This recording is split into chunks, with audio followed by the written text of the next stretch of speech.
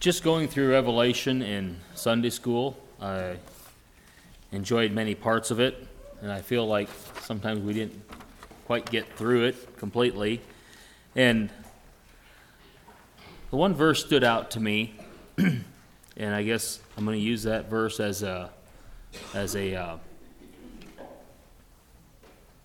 focal point in the message this morning. That verse is found in Revelation chapter 22, verse 17. If you want to turn there, I'll read it.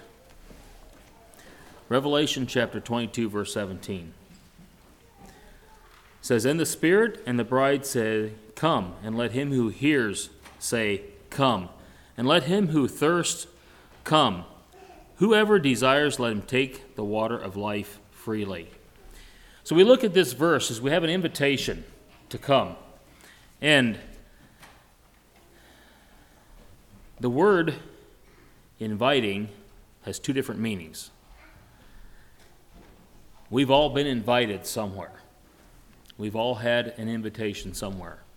If you didn't personally, your parents didn't, you were maybe to come along. So the first meaning is come. You are invited to come. You have an invitation. The second meaning of inviting is something that looks inviting.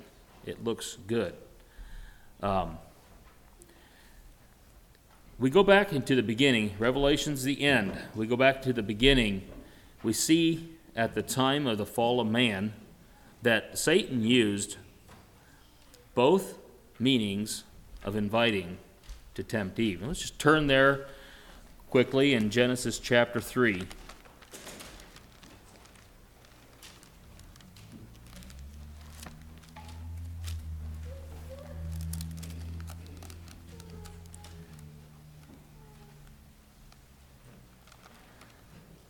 And I'm going to read Genesis 3, verses 1 through 6. It says, "Now the serpent was more cunning than any beast of the field which the Lord God had made. And he said to the woman, Has God indeed said, You shall not eat of every tree of the garden?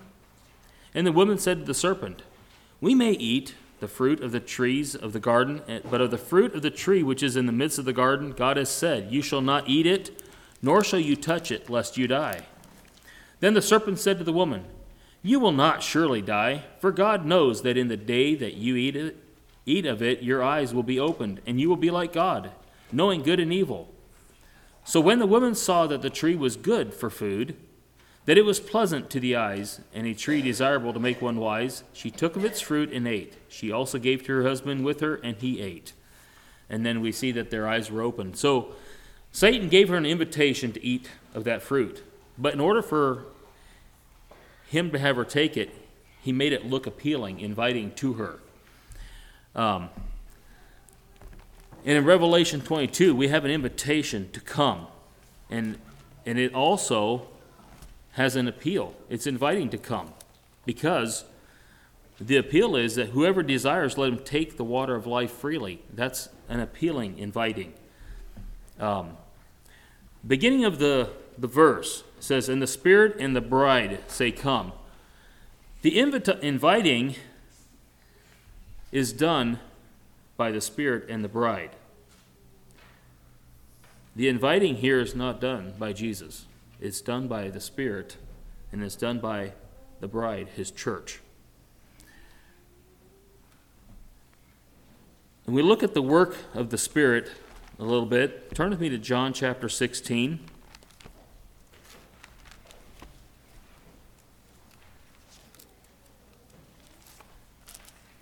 John chapter 16, verses 7 through 11.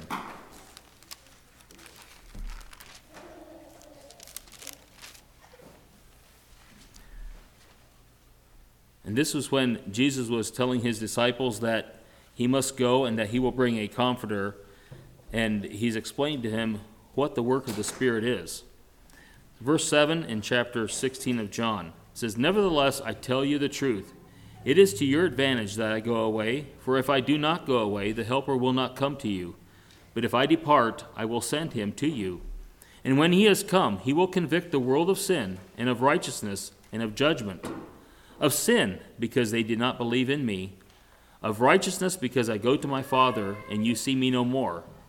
of judgment, because the ruler of this world is judged. So we see the work of the Spirit is to convict people and the world of their sin. Sin is the truth about man. He also, in verse 10, talks about righteousness, and righteousness is the truth about God. And then he talks about judgment, and judgment is the combination of these two truths. So sin is the truth about man, and righteousness is the truth about God, but judgment is when you combine the two truths together, and God will judge you. And the Spirit is brought to us to convict the world of sin. So the Spirit is giving the invitation to come. The second invitation comes from the bride, the church. I have a story here I'd like to read. I think it's fitting. I hope it's fitting. It says, there's a story from ages past about a stately prince and a peasant girl who fell in love. This really is a difficult one to understand. On the one hand is a prince who literally had the world at his disposal. There has never been a more perfect specimen of a man that ever lived. Nothing about him was common. You wouldn't be exaggerating to say that he is a perfect catch. On the other hand, there is a peasant girl. She is nothing more than average. At her best, she is plain, but at her worst, she can be just plain ugly. There are times when she is cranky and moody, and she rarely ever achieves all she could. To look at her from anyone else's eyes, you would never believe she was worth much. But if you could see her through the eyes of the prince, you would believe that she is to die for. Because the prince determined that he couldn't bear to live without her, he asked her to be his bride. The angels in heaven listened expectantly as she accepted his proposal. The prince promised his bride that he would come back for her soon, and the peasant turned princess pledged to faithfully await his return. To this point, the story could be any of a number of fairy tales. But now the plot takes a bizarre twist. You would expect the bride to be always thinking about the coming wedding, but she rarely ever mentions it. You would think that her every waking moment would be lived out in anticipation and preparation for the coming of her prince. However, by the way she lives, you wouldn't even know she's the bride of a perfect prince. More frequently than not, you can't even tell the difference between the bride and any of the other peasant girls in the village. There are even times when she can be seen flirting with the other men in the village in broad daylight, and who knows what she is doing when no one else is around. Can you imagine a peasant girl fortunate enough to be the object of a perfect prince's eternal love? You would expect her to be captivated by his love and filled with a sense of wonder that she was fortunate enough to be loved by him. You would think that she would be careful to remain pure in anticipation of the return of her royal groom. Instead, to look at her, you might wonder if she ever remembers she is engaged at all. How could a peasant forget about her prince? Is it possible for a bride to forget her groom? That's a good question, but only we are able to answer it. You see, the story of the prince and his peasant bride is not a fairy tale or some medieval fable. It isn't a story about anyone else at all, but rather a story about us, you and me, the church. We are the ones the Bible calls the bride of Christ. And to be quite honest, far too often observers might ask if we've forgotten about the groom we are betrothed to. So here in Revelation, we see that the bride is the one that is calling and inviting the people to come. The church. The church is called to be bearers of the good news of God for the lost men, for lost mankind. And Jesus commissioned us to go into all the world and preach this good news. So the church, the bride, is called to invite those to come. Second, in Revelation 22, it says, "And let him who hears say, 'Come.'" So those that hear are also doing an inviting.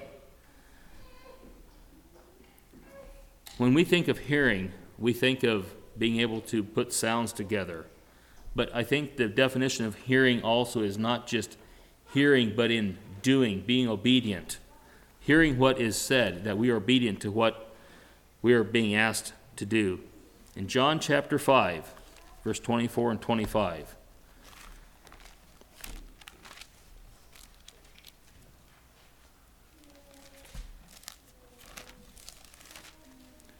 John chapter 5, verse 24 and 25 says, "Most assuredly I say to you, he who hears my words and believes in him who sent me has everlasting life, and shall not come into judgment, but has passed from death into life.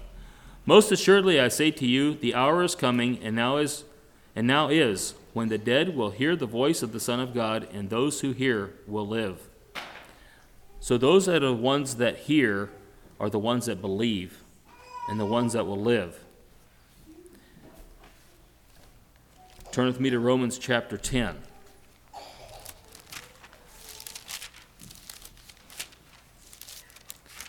Romans chapter 10, verses 14 to 17. "How then shall they call on him in whom they have not believed?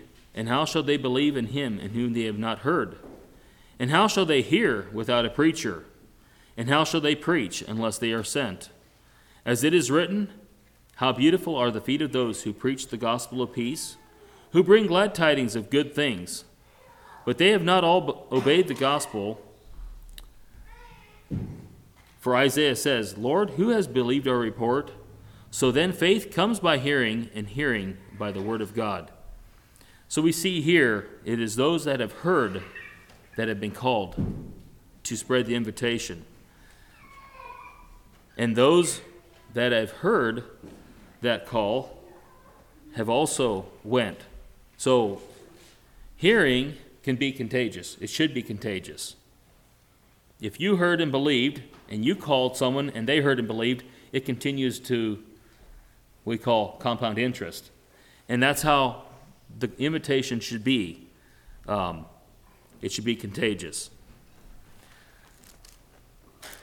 The next part of Revelation 22:17, it says, "And all them that thirst."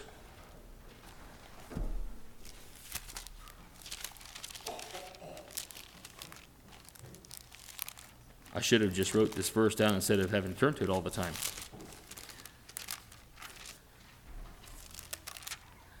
It says, "And let him who thirsts come." Are we all thirsty? All of us have been at a time where we've been physically thirsty, I'm sure. And I don't know if anyone's ever been to the point where you were so thirsty you loathed for almost anything that was wet. I was almost there at one time, and I overindulged and I got sick. But we were thirsty. Very, very thirsty. Here, I believe we can use the thirst that we know of, physical thirst, but also we can use it as those that are thirsty spiritually. In John chapter 4, verses 13 and 14, and there's actually more verses in John chapter 4, I'm just going to pull these two verses out, is when Jesus talked to the woman at the well, and he offered her living water. And he says, Jesus answered and said to her, "Whoever drinks of this water will thirst again. But whoever drinks of the water that I shall give him will never thirst. But the water that I shall give him will become in him a fountain of water springing up into everlasting life." And as it goes on, the woman says, "I want some of that water." But why did she want that water? Is it because she didn't want to have to go to the well every day to get more water, so she didn't have to draw up? Or why do we desire living water? Is it so we don't have to work as hard? Or is it because we have a true desire to have that living water? In John chapter 7, verse 37 and 30 through 39, Jesus talks about living water again here. John chapter 7, verse 37 through 39. It says, on the last day, that great day of the feast, Jesus stood and cried out, saying, if anyone thirst, let him come to me and drink. He who believes in me, as the Scripture has said, out of his heart will flow rivers of living water. But this he spoke concerning the Spirit, whom those believing in him would receive. For the Holy Spirit was not yet given, because Jesus was not yet glorified. So Jesus was giving the invitation for living water here, that we never thirst again. Turn with me to Isaiah 55. I'd like to read the first 3 verses in Isaiah 55. 55, 1 through 3. It says, ho, everyone who thirsts, come to the waters, and you who have no money, come buy and eat. Yes, come, buy wine and milk without money and without price. Why do you spend money for what is not bread, and your wages for what does not satisfy? Listen carefully to me and eat what is good, and let your soul delight itself in abundance. Incline your ear and come to me. Hear, and your soul shall live, and I will make an everlasting covenant with you, the sure mercies of David. So we look, here's an invitation for those, everyone who thirsts, to come for this living water. This invitation is for everyone. There is no one excluded in this invitation. We look at the 2 different groups of people that are invited here in Isaiah 55. In verse 1 it says, and you who have no money, come buy and eat. Yes, come buy wine and milk without money and without price. Do we have anyone here without any money? Maybe not physically. I think everyone has money. But I think we look at this here, it's not maybe just in a physical, having absolutely no means to buy anything. But maybe they're what we call, when we have someone that has no money, we call that they're broke. We say they're broke. But maybe they are broke spiritually. They have no means, any way spiritually, to even think of getting this. Or in other terms, maybe we say they are at the end of their rope. They are just flat broke. They're physically broke. They have no one to help them. But the invitation is for them to come. They can get it. It doesn't cost them anything. And we think in this life, everything that we get costs us something. It's free. Even if they're broke, they're at the end of their rope. They don't know where to turn next. They are invited to come. The second group, in verse 2, it says, why do you spend money for what is not bread, and your wages for what does not satisfy? So the second group of people are those that are thirsty, but they have money. They can go out and spend it. The problem is they're spending their money on things that does not satisfy long term. You don't have to answer this question, but has anyone ever wanted something so bad and they finally saved up for it and they got it and they thought, man, we will be happy for the rest of our lives, and it may have lasted a week? Then you want something else. Maybe it was a new bike you wanted when you were a kid. Maybe it was a toy. Or when you were older, not a kid, maybe it was a vehicle. I don't know. You name it. But we thought once we got it, we would be completely satisfied. And we were maybe satisfied for a short term. But whatever it was, wore off. We lost that satisfaction. This invitation is for those that have money, but they're thirsty. They've never reached full satisfaction because everything they've ever done in life, even though it had some satisfaction, always faded away. It never completely quenched their thirst. So, everyone is included in these 2 groups. The 2 kinds of people are invited by the Lord: the thirsty who are broke and cannot pay, and the thirsty who think they can pay and work their way to satisfaction, but yet they can never receive it. So the invitation is for everyone that is thirsty to come receive this living water. If we go back into the beginning in the Garden of Eden, and when man was living there. Everything was perfect. There was a tree there that was called the tree of life. If you ate of that tree, you were to live forever. And when man sinned, he had to be driven out of the garden so he could not eat that tree of life. And that was, the tree of life was guarded. If we look in Revelation, in the first couple verses of Revelation 22, we see that the tree of life is again present in heaven. And for us, in order for us to enjoy its fruit, we have to first accept the living water that Jesus has invited us to partake. This morning in the service, I was blessed, Lori, when you chose Just As I Am. Because it's an invitation to come. And it fits so well, I think, with what I chose to share. And that invitation is probably the greatest invitation we'll ever have, and that is to come. And that invitation is always open. And it's for everyone. No matter where you're at in life, that invitation is always open. And the only thing that will ever fully satisfy us is to take that living water. Thank you.